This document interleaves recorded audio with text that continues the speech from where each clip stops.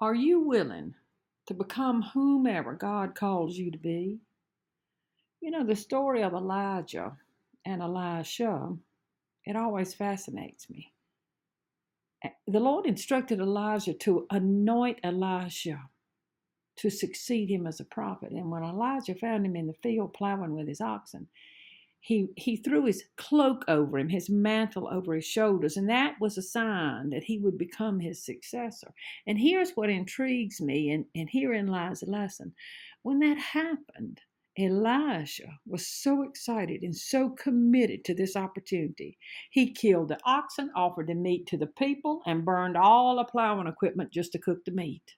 First King says, and then he set out to follow Elijah and become his attendant. See, Elijah was so committed that he got rid of the very instruments that he needed to make his living.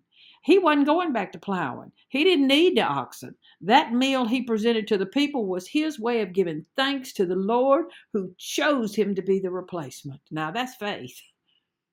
When the Lord calls me, will I be so committed, so determined, so willing to follow him that I give up my way of life, which is all I've ever known?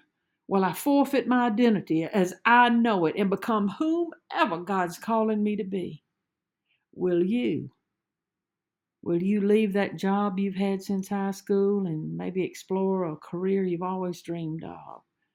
Are you willing to step out of a relationship that's dragging the life out of you and keeping you suppressed and stagnant in your growth toward the Lord your God and his purpose in your life? Lord, give us the strength and determination and courage of Elijah.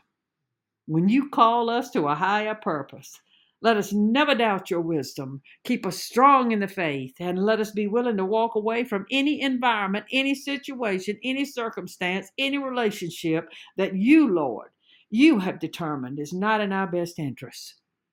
Let us keep our eyes on Jesus and march forward to become who you claim us to be.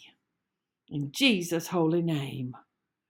And from Proverbs, trust in the Lord with all your heart and lean not on your own understanding. In all your ways submit to him, and he will make your paths straight. Amen. In Jesus' name, amen.